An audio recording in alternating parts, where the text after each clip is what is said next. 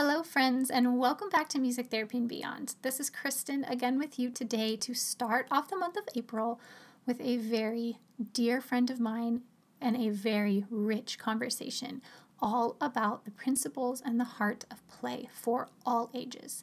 So if you are not an individual who works with young children or children of it doesn't matter. There is so much rich content in our conversation today that's going to be helpful for the entire lifespan. So stick around. I hope you enjoy it. But before we jump to that conversation, I want to remind listeners of two things. One, we launched a free product a few weeks ago for our email subscribers, including 6 different chants to be used in just about any setting by almost anyone. I know that sounds insane, but there's so much content and richness in this packet. It's for music therapists, OTs, PTs, SLPs, counselors, educators, parents, and caregivers, even for yourself. There are so many ways that any of you can use the content in this packet. So I encourage you to head over to our website, sign up for our email list, and grab that freebie so you can start using those 6 chants.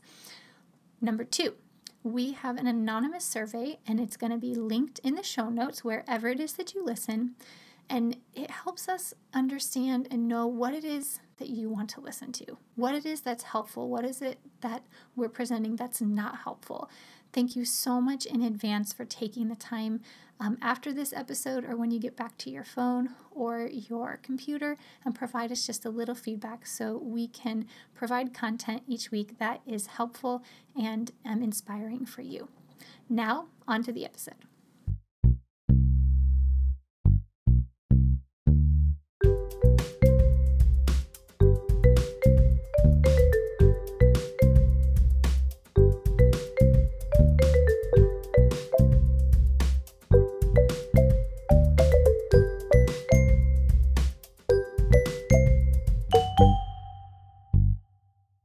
Y'all are in for a treat today. Our guest is Kate Weir. She's a dear friend and colleague.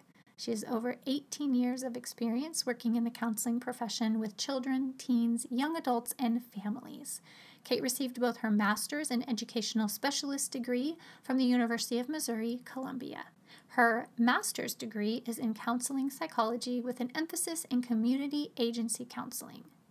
Kate is certified as a licensed professional counselor and supervisor and a professional school counselor for grades K through 12.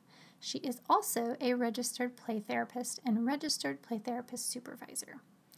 Kate, in addition to all of these, is the owner of Kindred Collective. It's a community of mental health and wellness practitioners, healing artists, educators, and consultants. Kate also teaches for Stevens College and Heartland Play Therapy, and is a licensed supervisor for counselors and play therapists in training in the state of Missouri. She's the real deal, and I can't wait for you to meet her and to learn from her wealth of knowledge. So let's meet Kate. Alrighty, here we go. Here we go. Thank you so much for being here. We have just been chatting before we even got started. We have our matching mugs that are ready to go. And I'm excited just to get started and have you meet everybody and everybody meet you on Music Therapy and Beyond. So, Kate, welcome to Music Therapy Beyond officially. Thank you. I'm so excited that you're here, dear friend. I'm thrilled. I've been looking forward to this so much. It's 2 of my favorite things, chatting with you and play therapy. I know, mine too. I've been so excited about this. So we always start with our guest podcasts as asking, where did you come from? What is your background? How did you come to be where you are today? What were you like as a child? And what kind of turns did your life take to get you to play therapy and all the wonderful work you're doing today? Oh, I love that question. I love that question because I love thinking about my childhood and I love reflecting on this journey. And I think that it's an especially appropriate question for a play therapist to think about childhood, right? And so a big part of who I am comes straight from my childhood, and a big part of my passion for play and just the beauty that I see in play comes from my childhood. I grew up with two siblings, and my youngest sibling was only 3 years younger than me. And we grew up side by side, playing together. And my mom was an early childhood educator and a kindergarten teacher, and just a fierce protector of play. So when I look back on my childhood, it was filled with make believe. It was filled with open ended time to play. It was filled with invitations to create and invitations to imagine. And I kind of thought that's what childhood was like for everybody, right? You only know what you know. But as I grew and I became older, I recognized that it was an incredibly special and almost enchanting childhood. And so many of the things that I hold dear about my skills and my personality and the way that I am in the world and who I am in the world, I think comes from these rich beginnings in play. Oh, that's so beautiful, and it makes so much sense where how you would end up um, being here. So Yeah, that was you as a child. So how did you get into play therapy? yeah, Did you know that that's something you always wanted to right. do, or how did you come to this field of being a counselor Yeah, and being a school yeah. counselor as well? I know it's so many twists and turns. I think so. When I look back on my childhood, I did have this magical, enchanting childhood in so many ways. But it was also a lot of painful things happened within my family when I was a child. When I was about between my fifth grade year and my sixth grade year, my parents got a divorce.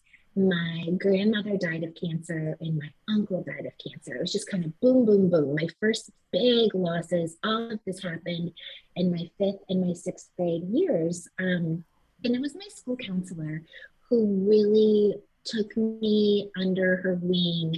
I had tons of family support, but she really looked out for me at school, and she invited me into her office, and it was a place where I could feel my feelings, like a place where I could be sad and a place where I could talk about the hard stuff.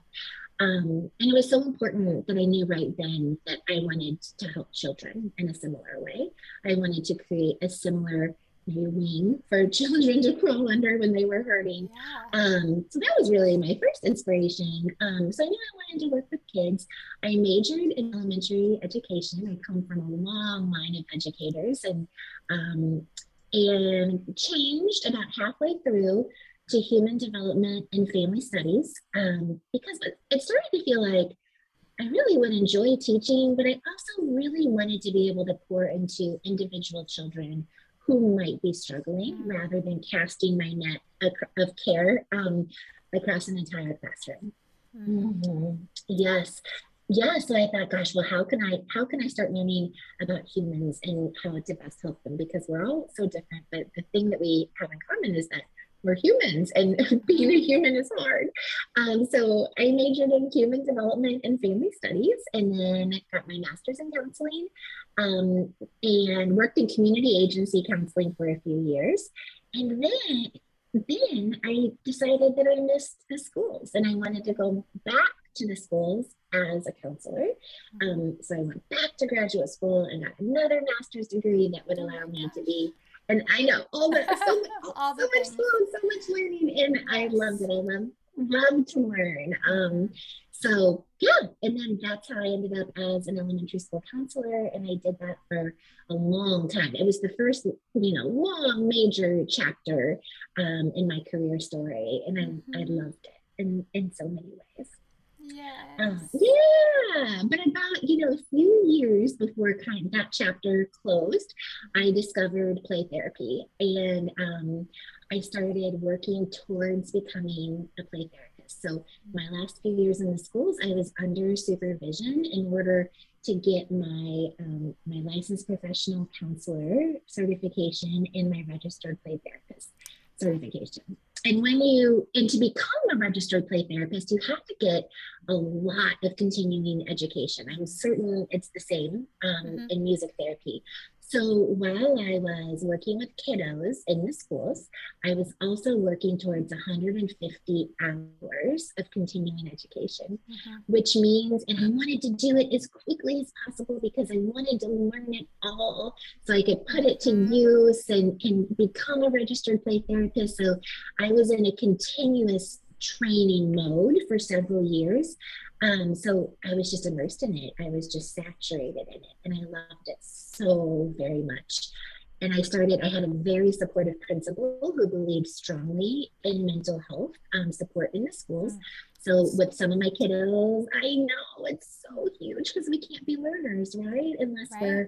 Unless we're regulated. And yeah, right. So she gave me so much support. I turned my school counseling office into a playroom.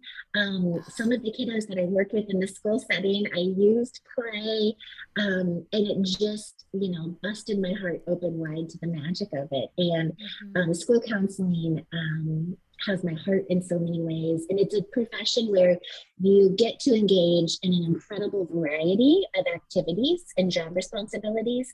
Mm-hmm. And I reached the point where I wanted to do play therapy all the time because I saw it being so potent. I saw it being so powerful. And that's how I wanted to use my heart to help children. So that ultimately led to shifting out of the schools and into private practice. And Mm-hmm. here I am. I know, and that's how I know you. I didn't know you when you were in the Yeah, schools. So no. tell us what that transition was like from you out of the schools and into private Yeah. practice, and a Mm. little bit more about what you're doing now. Yeah, that's a great question because one kind of segues into the other. Mm-hmm. When I first left the schools, I was in pretty traditional private practice. And I also became pregnant with my son at the time. And so it was all the exciting things. All And of such it. a blessing because all of it at the same time. And such a blessing because when he was born, I was able to be so flexible and really prioritize time with him Mm-hmm. versus being on a school schedule. So I spent a few years doing solo private practice, and it was a beautiful situation for that time of pregnancy and newborn and infant to really be pouring most of me into my family and very independently do a little bit of private practice. My Sam grew and my private practice grew, and I started spending more time back at work. I missed the school community. I missed being a member of a community. I missed having other professionals to collaborate with and brainstorm with and surround children with together. Mm-hmm. And so that longing for community is what led to the development of Kindred Collective. So that's where I am. That's where I am now. Along with my husband Rob, I'm the owner and director of Kindred Collective, and we are a bunch of independent practitioners who share community and sometimes share space and share resources, share continuing education with one another, share referrals, share brainstorming.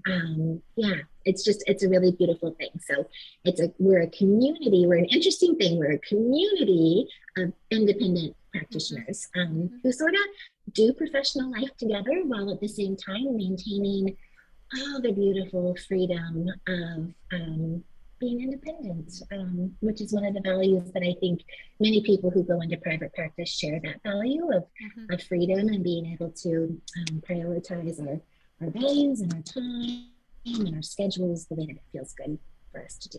So, Yeah, yeah, and that's how I met you, which I is like know. the happiest part of this story. It is such a happy part of this story. And Yeah. so, just for listeners, Giving Song is a member of Kindred. And so, our whole team, even though we have employees and we are a pretty traditional private practice with the supervision and all the things that go along with that, we as a team are part of Kindred Collective. And so, we are a little bit of a different, whereas most members of Kindred are independent clinicians, Yeah. and just it I can speak and attest to the beautiful community that is Kindred, because we do share so much, and we just it's just really an opportunity, just like you said, to wrap our clients in just everything that they need. Yes. Like if they need Yes. music, or if they need art, or if they need a combination of both, if they need play therapy, if they just, there's a really beautiful combination of healers in this collective. Yes. Yeah. Yes. Agreed. And giving song is such a beautiful and rich and important part of that. Mm-hmm. And I think the community piece of it is so good for our clients. Mm-hmm. And it's so good for us because being practitioners can be hard, and we need support too. Yep, support, education, and we should have a whole podcast just on Kindred Collective, because you have built something really, really beautiful. So let's segue now. So we have a good background of how you came to be a play therapist, not a music therapist, a play therapist. But, as music therapists, we are asked all the time, what is music therapy? In fact, I mean, we have even experiences and projects within our curriculum to kind of explore this topic, where we kind of practice even what we call our elevator pitch. So we can kind of be able to communicate what music therapy is, but also to really identify for us what music therapy is. And so I just wonder if you have that similar situation with play therapy, of what is play therapy, and really maybe even further, how do you define play therapy, as we really kind of start talking today about play? How do you define it? I love that question. And we get that question endlessly. I was smiling when you said elevator pitch because that's something I like to have my students and supervisees practice Mm-hmm. is what's your elevator pitch? If you have 20 seconds, to tell someone what play therapy is and what you Mm-hmm. do and how you do it. What do you say? So yeah, there's definitely, a clinical definition of play therapy. But what I like to say, I have a super speedy short sentence and then a bit of a longer one that is just sort of how my brain and how my heart define play therapy. The super speedy one is, just as adults go to talk therapy, sometimes kiddos go to play therapy. And in play therapy, play is their language and toys are their words. So that's my super speedy one. We know that So kiddos, their beautiful. natural language is play. That is the play that is or the language that is most comfortable to them, that they are most fluent in. Now I'm going away from my elevator pitch, but we like to Yeah. let them use their natural language. A longer definition that I like to use is that play therapy is a way for kiddos to express themselves, gain skills, and gain healing through play and through relationship with the play therapist. Because it really is about the two components. It's the relationship between the play therapist and the kiddo, and it's the process of the kiddo having the opportunity to play. I love that so much. And oh, I just love that so much. It's just so beautiful. And I think we can see your Yeah. heart through what you do. I can already see it. But can you explain to us sort of what the heart of play therapy is, and really what drew you specifically to play therapy?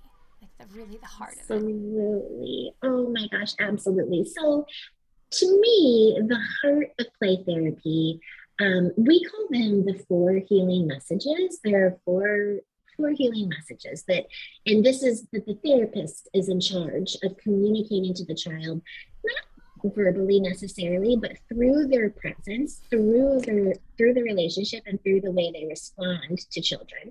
And those four healing messages are: I'm here, so I'm fully present. I hear you. I understand and I care. So I'm here, I hear you, I understand and I care. Yeah, so that I'm here is I'm fully present. My attention is not divided. In this moment, there is nothing more important to me than you. And you and I together in this very moment. I hear you is I'm really listening. My attention is not divided. I'm not multitasking. I'm not halfway listening. I am really listening so deeply that I can hear you. And I understand we communicate that in the way that we reflect to children. I really am trying to dive into their experience and give empathic reflections. Mm-hmm. And I care is, this matters to me. You matter to me. This Mm-hmm. moment matters to me. Your story matters to me. So yeah, it's just like, it gives me goosebumps when I talk about it, because Me too. what human Yes. doesn't need those Doesn't four need that. messages, right?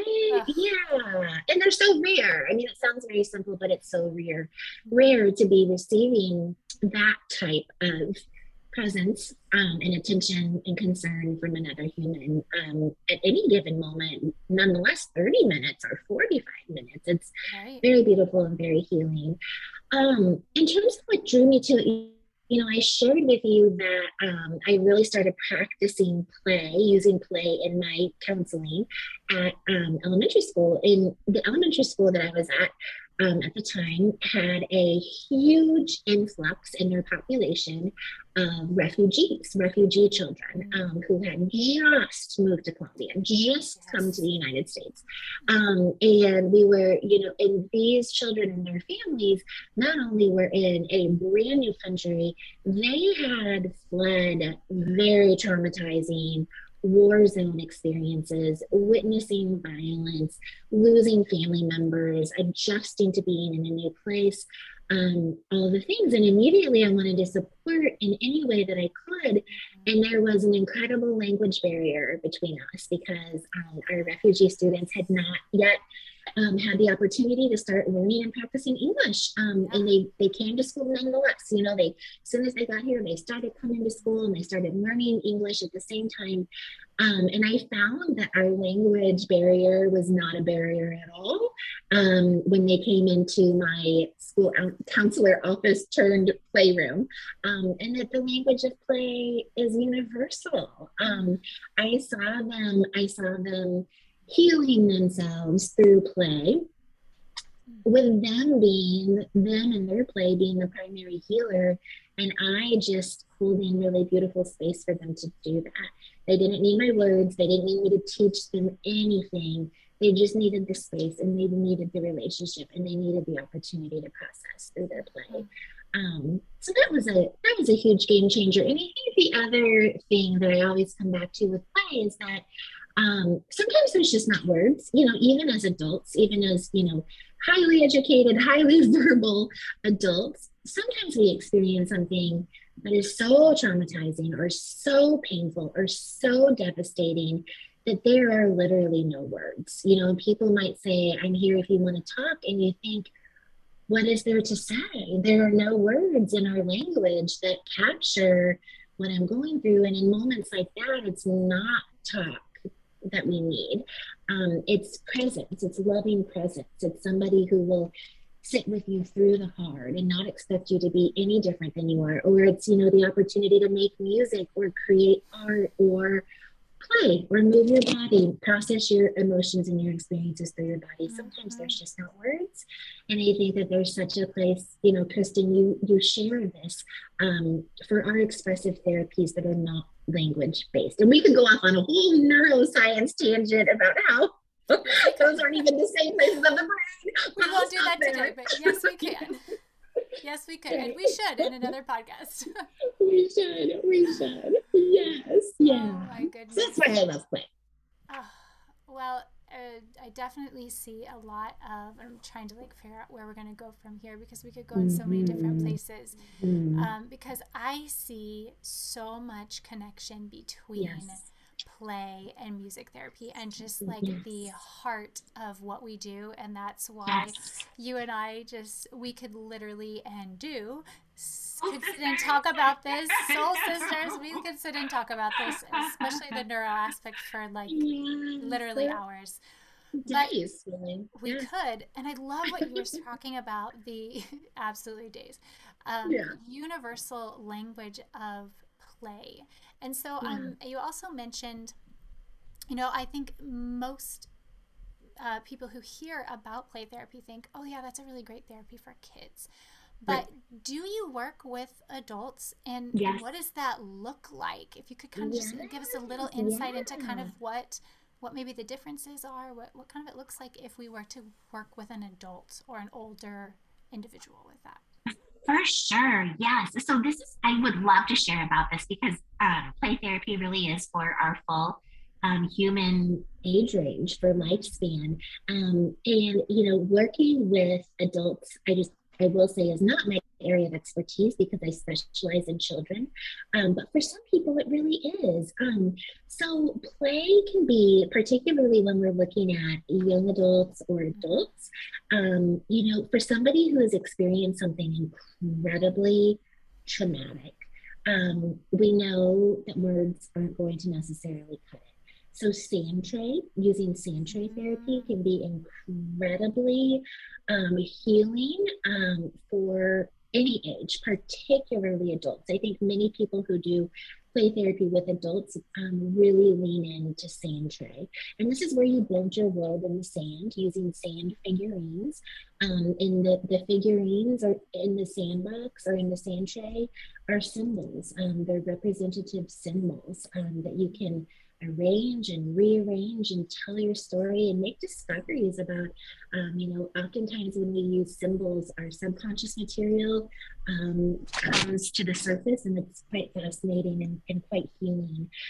Adults who've had traumatic brain injury, I know this is a population that we work with as well, can really benefit from play. And this might even look more like traditional play therapy, what you think of with younger children. Senior citizens, the elderly, benefit from play so magnificently. Sometimes there is a deteriorating capacity to access their verbal skills. It's also a time of life we know developmentally, just from if we look at human development, they're taking stock of things, they're making meaning of their life, they're thinking about legacy and passing along memories and lessons and tales. And it's so beautiful to do that through sand tray, through play. And then also the interactive play, playing with elderly, playing with balloons and rolling balls and doing things like that. Blowing bubbles is so delightful. Sometimes they're having far fewer opportunities to interact and experience, just social interaction. The other thing is that play in general, like even if we step aside from play therapy, if we just look at play, just plain old play, it is incredibly beneficial for adults of all ages. Like our brains love play. Like when we engage in true play, and true play, just as a side note, true play, the characteristics of true play are that it is spontaneous and it is pleasurable. So you're enjoying what you're doing, and it is non-directed. So there's, you kind of just get taken away in the flow of the moment. But anyway, I mean, just couples playing together, families playing together, parents and children playing together. It's so good for our mental health. And we can even work with babies. I know you guys do age range too. I mean, lifespan too. We can work with babies. We work with all ages.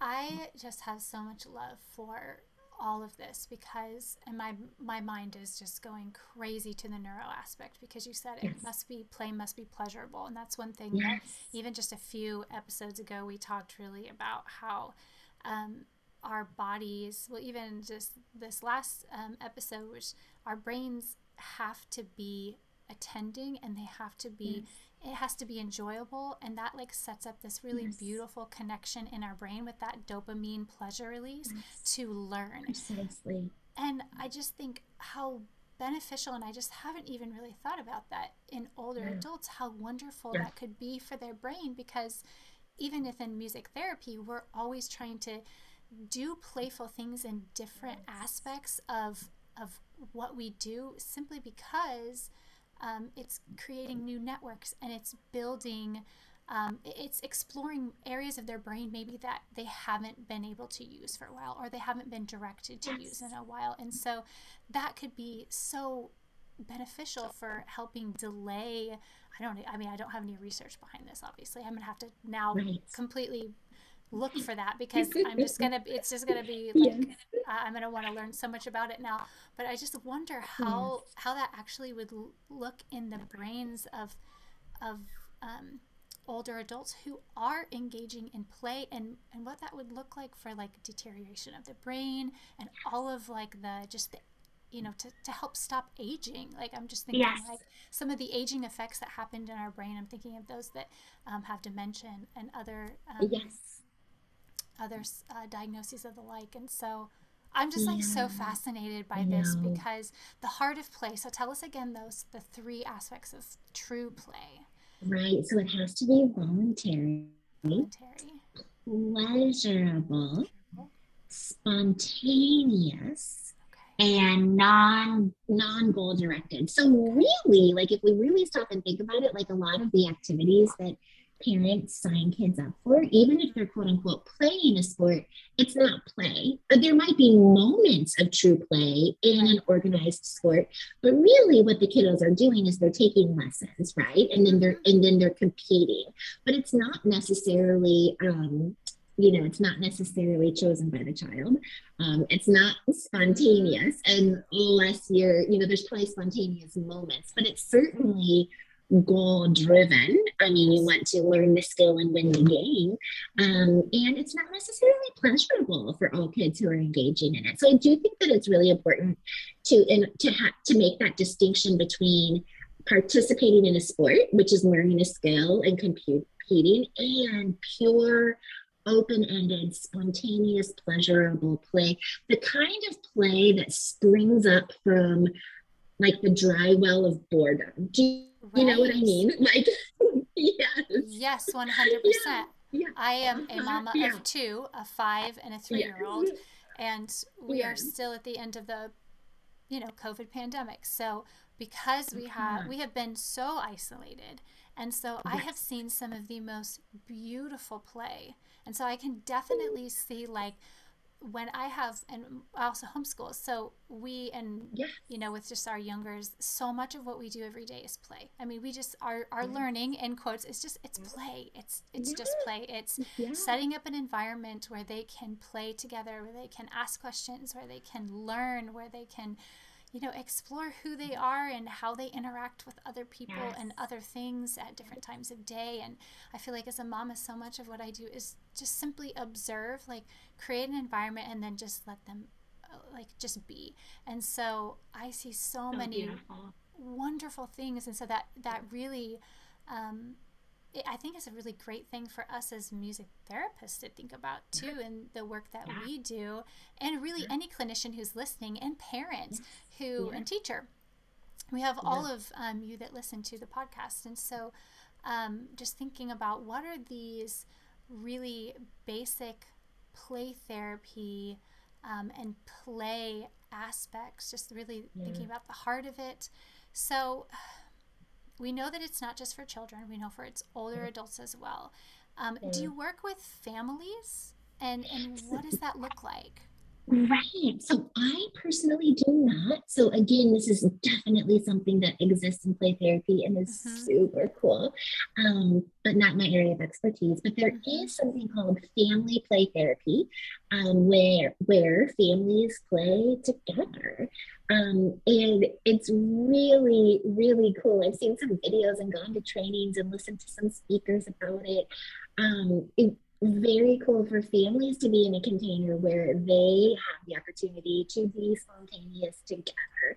And or it might be more of a directive activity, a playful activity that the therapist gives to the family to do to work on building skills like conflict resolution or teamwork, or giving each other constructive feedback, or Mm-hmm. for parents to practice setting healthy boundaries with their kids. So yeah, Mm. family play therapy is definitely it's Mm. definitely a thing. Now, the thing that I do have very personal professional experience with and do have some expertise on is something called child parent relationship therapy. Mm. It's CPRT for short. And the way that child parent relationship therapy works is that the therapist does not work directly with the child. The therapist works directly with the parent. And it's a 10 session module that parents go through, often in a group together with other parents. So they have peers. And I like to think of it as parental colleagues. They have parental colleagues to go through this 10 Nice. session learning experience with. Mm-hmm. And in these 10 sessions, what I do as the play therapist is I teach the parents the basic skills and theories and premises and philosophies and procedures of child-centered play therapy. And then rather than the play therapist doing the child-centered play therapy with the children, the parents for this 10-week session and hopefully beyond, they set aside once a week 30 minutes to have a special play time with their child using the skills that we teach them. And they videotape it, and then we get to watch their videos and give them feedback. And it's phenomenal because then not only does the child experience the magic and the healing and the growth that comes with child-centered play therapy, but the parents get in on the magic too, and they get to actually be the therapeutic conduit rather than a play therapist. So it's Yeah. super, super cool. Oh, and I can just think of like, that's just the heart. I mean, we want to hold space for individuals within the therapy session, but also, Yes. and something I personally am so passionate about is getting those skills to parents to get them so that we're doing this more in the home. So we Right. are, and that I think is just how we really support change in our world and just support that. I love this growth of play again. Like we Yes. just our society is so directed and so, Yeah. rigid, Yes. and just the and it's good. I can only imagine it's good for the parents too to think, because it's we know that it's so important for our brains to Ah, play, and we're more creative, we're better people, we are healthier, we're happier when we're playing. And so yes. um, Yes. there are so many connections that I can see between play and just the hearts of play therapy and child centered play, Mm, and the work that we do as music therapists, and the work that I can imagine speech therapists and OTs and PTs and other counselors and yes. teachers and parents in the home. So let's see. What are some principal strategies and maybe some takeaways that like a Yeah. variety of practitioners, educators, parents, and caregivers could take away For from sure. the do you see what I'm asking? What are 100%. some what things that we can, because we're now totally in love with play therapy, and we just think we now see the heart of it, and now we want to implement it. So how Yeah. can we take our education and our Yeah. expertise and our tools and really bring this magic into our sessions, into our home, and to really even in our own lives? I love this question because I often think about this and reflect on this. That I think that pursuing, oh, it feels funny to even say career. It is a career. I have a career, but it's pursuing this passion, pursuing this life work, and really learning everything I can, practicing it, refining it, all the Mm, things, is one of the most important components of my life. And I feel like my life's work, not only for those that I serve, but for myself, learning and incorporating these principles. We all have an inner child, right? We all have a little inner child who I have a little Kate who lives inside of me, and yes. learning many of these principles have been so healing for me. And then, being able to use these principles in all of my relationships, in my parenting, in my marriage, in my friendships, in the way that I'm a teacher, in the way that I'm a colleague. They're some of the foundational principles of child-centered play therapy are the foundational principles of how I do life, and strive to do life. And I think one of them is acceptance. And I do want to say, just because I realized I haven't said this, there are many different approaches to play therapy. In the counseling world, we call it theoretical orientations. I know theoretical orientations exist in the world of education too. But I'm very keyed into what is called child-centered play therapy. So that's my passion. That's my heartbeat. Mm-hmm. That's the kind of play therapy I teach and practice, and that means that the child is in the lead.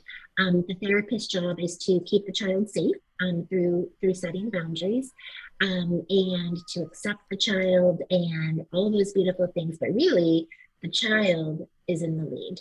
And we follow the child's lead. So I think that right there, to me, is such a beautiful component of this, is recognizing that there are so many times and every single day where a child can be in leadership of themselves, and even of those, around them.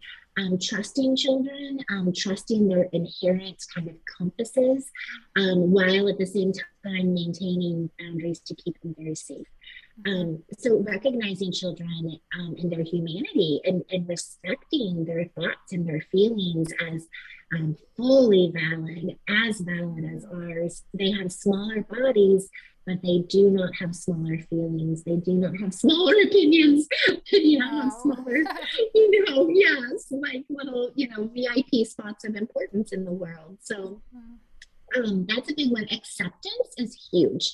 It is necessary and not for therapists, and not to just act like we're doing this, but to find a way to truly fully accept the child in front of us at any given moment. And that even means accepting their behavior, accepting their feelings. Again, I'll keep mentioning boundaries because I think sometimes it sounds like a free for all, but we are experts. Child-centered play therapists are experts on setting and maintaining boundaries and being consistent with that, because that breeds such safety. But so within that, just accepting not needing the child to be any different than they are in the moment, right? Like not wishing that they were any different than they are in the moment. This full acceptance of whatever they might be doing, whatever they might be feeling, however they might behave. And it takes away so much anxiety, because if you think about our self-talk and we think, oh no, are they going to do that thing again where they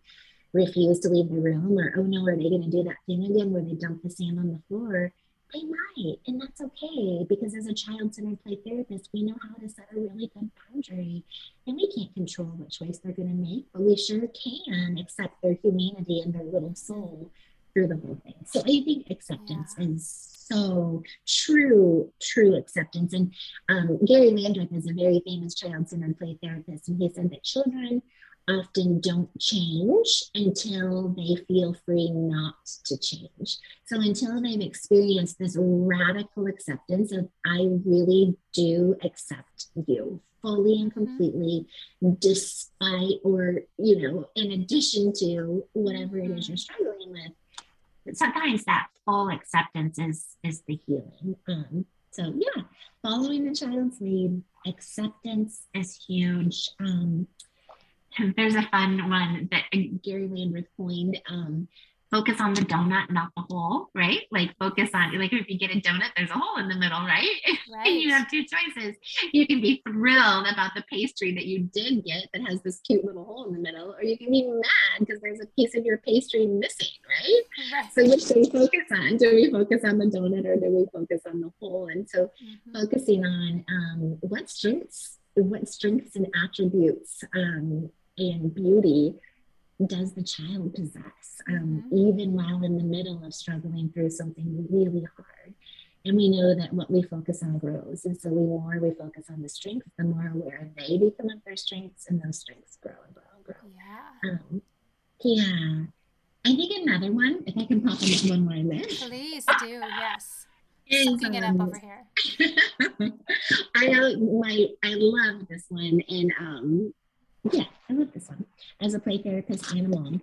And just in relationship with anybody, if you're talking about healthy boundaries with anybody, returning responsibility. And so with children in play therapy, we always say, never do for a child that which they can do for themselves. So certainly there are some tasks that a child wishes that they can do that are unsafe or impossible developmentally. But if a child can do a task, we don't do it for them. When they ask us for help, we return the responsibility back to them by saying something like, gosh, that seems like something you can do. Or in here, that's something you can try. Or how about we do it together and you show me how I can help you. You show me what we need to do first. Because jump in and do for somebody else. The message that our behavior is sending is that we don't believe in them and that they're not capable. And when we let a child try to do for themselves, even if they fumble, even if it takes 90 minutes where it would take us 30 seconds, they have the experience of doing it, or at least trying to do it. Or even if they fail at the task, they know that I believed in their ability to try. And that's really, really huge. Really important, I can imagine. Yeah. Oh my Yeah. gosh. Those are so wonderful. And I'm just like soaking them up there. Kate, you are just a wealth of knowledge, and oh, I I'm so excited that we get to have you share all of this for our listeners, because it's just such a wealth. I'm excited to hear it in even more in depth.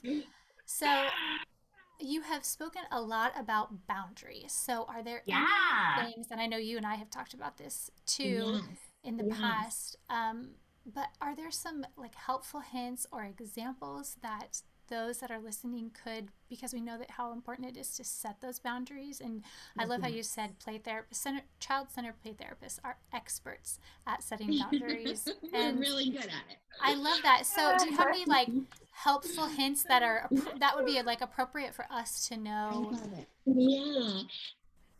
And I'm so grateful that I got the chance to say that, because I do think, particularly when I explain child centered play therapy, that we follow the child's lead, the child gets to decide.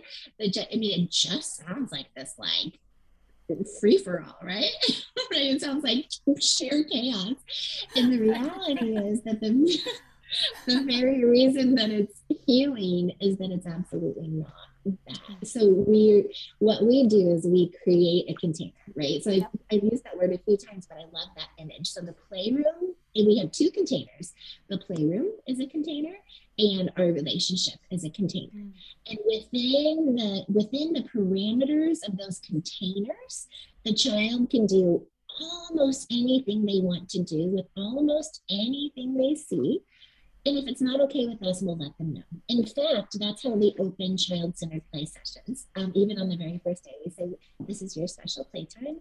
You can do almost anything you want with almost everything you see. And if it's not okay with me, I'll let you know. And so we say that every single time. So we don't set boundaries until they need to be set. But we set a boundary every time it needs to be set. Does that make sense? So we don't set it until it needs to be set, but we set it every time it needs to be set. Okay. And we set the same boundary using the same language, so that children know that we're capable of doing that. And in reality, what that communicates to them is that we're capable of keeping them safe. So we set a boundary. If a child we set safety boundaries. So children cannot hurt themselves. They cannot hurt the toys on purpose. They cannot hurt the room, and they cannot hurt the child-centered play therapist. And then we also set boundaries around the time. They need to know that when playtime is over, playtime is really over. And that's another thing. We mean what we say, and we say what we mean. So I think that the most important thing, in terms of boundaries is that consistency, like children should not have to deal with the anxiety of playing guessing games around, am I going to get away with it this time? Because once I did, and once I did it, and what will happen this time? That's too much anxiety for a child, right? Yeah. So that consistency, what will always be okay and what will never be okay. And we need to know, whether this is our classroom or this is our home, we need to be clear on what will always be okay and what will never be okay. And we need to be clear on it before we're able to communicate it to children. And then we need to communicate it consistently. And then the other thing I said, this is a skill that we practice for a long time in play therapy trainings and throughout our career. But when we're setting boundaries, we use something called the ACT model. And I'll just say it super fast. But ACT stands for acknowledge, and then communicate the limit, and then target alternatives. So ACT. So when we're setting a boundary, unless it's an emergency and we need to jump in and protect somebody's body, The first thing that we do is acknowledge with full acceptance what the child is feeling, what they're wishing for, what they're trying to do, what their experience is. We always want to acknowledge it first with acceptance and then communicate the target. And we need to let them know what the limit is. And then we target an alternative. So, one of my favorite examples to use is I know you really want to jump on the couch. It sounds like so much fun, but the couch is not for jumping on. You could jump on the trampoline. Or if a kid's really mad, you could say, "You're really mad. I know you're really mad at me, and that's okay. But I'm not for calling mean names. If you need to say mean names, you may say them to your stuffed animal, or whatever works for you. But I think it's really important to acknowledge their experience, and then of course set the limit, but also give them an alternative, right? Like what can they do instead? An option. Yeah, and I know that I have used that ACT, and you shared that with me years ago. Yes. I have used that with my own children, with my own self, and with, like, just individuals that I work with and are friends with. Like, it's really helpful. Yeah. Yes, I know. I've used it in all those settings too. And it's so respectful. I feel like it's respectful of ourselves for setting the boundary, and it's respectful of the human. I was smiling there because my sister and I took our children on an outing yesterday, and we were all in her van, and I overheard one of her daughters, so my niece, say to her brother, "I'm not for shoving." And I thought, wow, listen to that language, like instead of shoving back, or instead of saying stop it and calling him a name, or even asking for help from mom right away, she simply said with so much assertion, "I'm not for shoving." And that's true. Nobody's for shoving, right. Oh, that's just so beautiful when you see those little tidbits of that, like, over and over and over. And with children, it's like you just have to create that boundary and communicate it before then you see the fruit of your labor later on. It'll just be like in the middle of nowhere, and you're just like, oh my goodness, that's exactly the words. I'm so proud of you for saying that and for communicating it so clearly. And for respecting yourself and respecting your brother. Oh, I'm so proud. Like, that's just an incredible moment. I know. Totally. And I think those are really important things for parents and educators. I mean, all clinicians to know. So thank you so much for sharing that. I have one last question for you, but before we get to that, do you have anything else that we haven't talked about play therapy, about what that you'd like to share with us? Well, speaking of containers, you've created such a welcoming container for me to talk about my joy and my passion. So I have loved every minute. I think, when you asked me if there's anything else, my favorite quote just jumped to my mind, and actually, I could picture it, because when I say it, you'll understand. But I always see, I have little pictures and symbols attached to this quote in my mind. But again, by Gary Landreth, one of his quotes is, "Birds fly, fish swim, children play." And I love that because it's just so natural. That's what they do. Birds fly, fish swim, and children play. So, it's sort of like, gosh, we would never clip a bird's wings, or, take a fish out of water so they couldn't do that which they were born to do. And so I feel the same way about protecting children's time and space and opportunity to play. I just love that so much, Kate. It's just, and I love, like, looking back on just, your beautiful childhood, but also all that you went through in your childhood, and how now you have taken that, and it has guided you to this place, to where you're now sharing it with hundreds and hundreds and hundreds of people right now, and for all the world, if they want to listen. And so I just think there's just so much. I just love the connection. I love the connection. I love the heart that just goes through it. And my very last question is about music, because I see so many connections and collaborations between The Heart of Play. I know, and we're gonna have to do like less one on this. The Heart of Play and music therapy, and so much of what we do as music therapists is play. Yes. I mean, it's just creating an environment, Yes. creating a container where individuals can come and play, and we're seeing so many. We just see so many great benefits of that. Yes. But I'm interested. Does music make an appearance in play therapy sessions, It even from a does. non-music therapist? And so It the reason I ask that is because does. obviously I'm interested as a music therapist, but also there are people who Yes. listen that are not music therapists and are but Right. also know music is so Yes. effective. And so how could Oh, they like? I'm just interested right. to see if Yeah. it plays a role. Yeah. Okay. Oh my gosh, for sure. So, again, for my child-centered orientation, if you're a Mm-hmm. child-centered play therapist, there are certain categories of toys that are ideal to have in a playroom. And one of those categories is musical instruments. And Love it. so I Of course. know. Yes, exactly. So musical instruments with no intention of obviously teaching a child how to play, Mm-hmm. or a child learning how to play correctly, but they're simply there in the playroom among the other toys as a choice.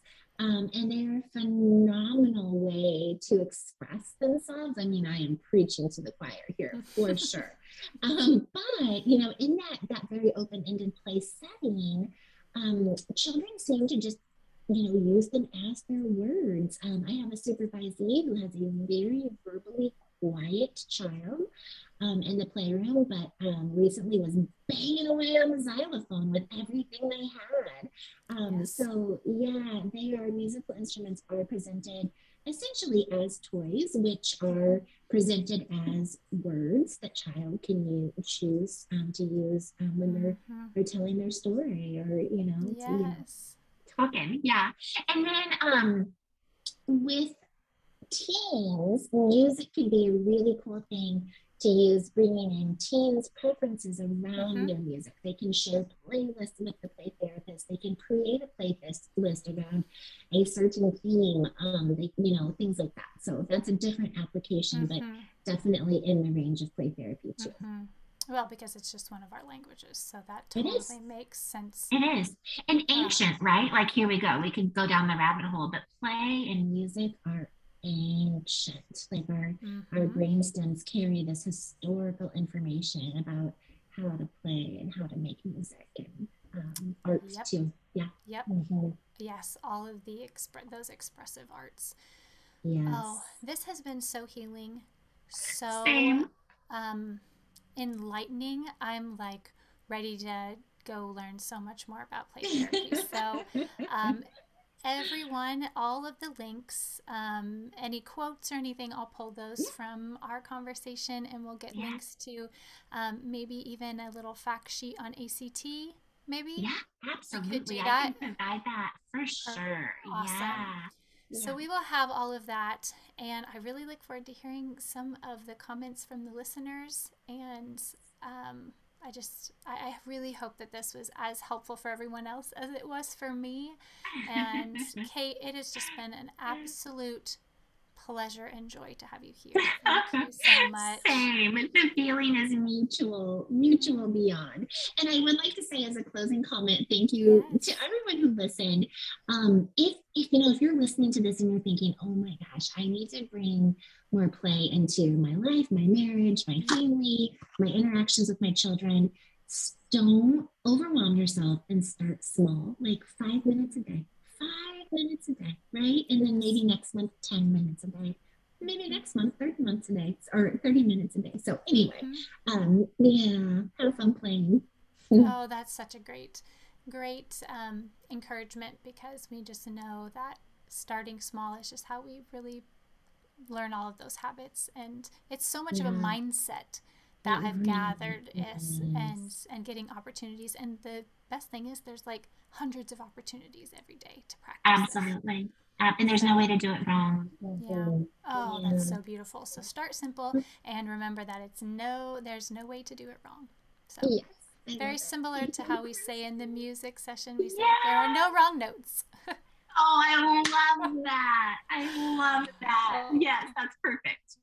well, Kate, thank you again so much, and we will see you hopefully again for another podcast. I would love that. All Sign me up. Thank you so much. Bye-bye. Y'all, what did I tell you? Such a fount of knowledge and wisdom. And I hope from this conversation you feel inspired and equipped to go out and use the heart and the strategies and principles of play in your home, in your classroom, in your clinic, wherever is appropriate for you. Until next time, friends, thank you for the work you do and all the places you do it. Bye-bye. For show notes and resources in today's episode and all episodes, head to our website, musictherapyandbeyond.com. Reach out to us at musictherapyandbeyond@gmail.com and follow us on social media to stay up to date on all the content and announcements. We'll see you next time.